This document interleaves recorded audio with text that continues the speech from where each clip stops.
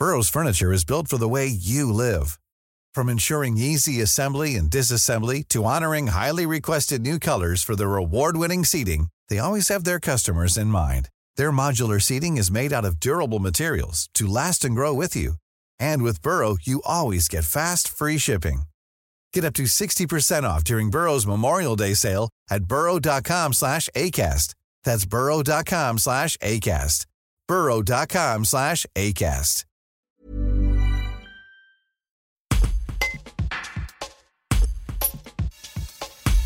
Dominique Santoni, présidente du conseil départemental du Vaucluse, réagit à la nomination d'Elisabeth Borne comme première ministre.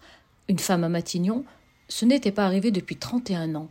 Et pour la Vauclusienne, cela ne devrait pas être un événement en 2022, bien qu'elle concède que la politique reste encore un milieu très masculin. Un reportage d'Anaïs Vaugon. Alors, la première chose que je voudrais dire, c'est que le fait qu'on fasse un sujet sur la nomination d'une femme Premier ministre, c'est très révélateur. Pour moi, il ne devrait pas y avoir de sujet. Personnellement, je trouve qu'une femme Premier ministre, c'est bien, d'autant que je sais que les femmes ont la même capacité à diriger que les hommes, et pour moi, véritablement, le critère de choix, c'est avant tout la compétence.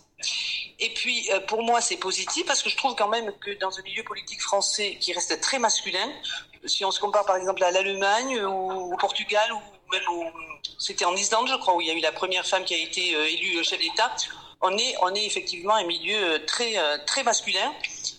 Donc oui, c'est positif. C'est un signe effectivement positif. Et je voudrais dire aussi quand même, parce que c'est assez révélateur, je trouve qu'en Vaucluse, on se défend sur le coup. Là, on est plutôt à l'avance, parce que quand même, on avait donc Marie-Josée Roig, il y a déjà un certain temps, qui avait été ministre. Aujourd'hui, on a Cécile Helle, qui est quand même femme de la première ville de Vaucluse. Bon, et plus modestement, moi-même. Hey, it's Danny Pellegrino from Everything Iconic. Ready to upgrade your style game without blowing your budget? Check out Quince. They've got all the good stuff, shirts and polos, activewear, and fine leather goods, all at 50 to 80% less than other high-end brands. And the best part?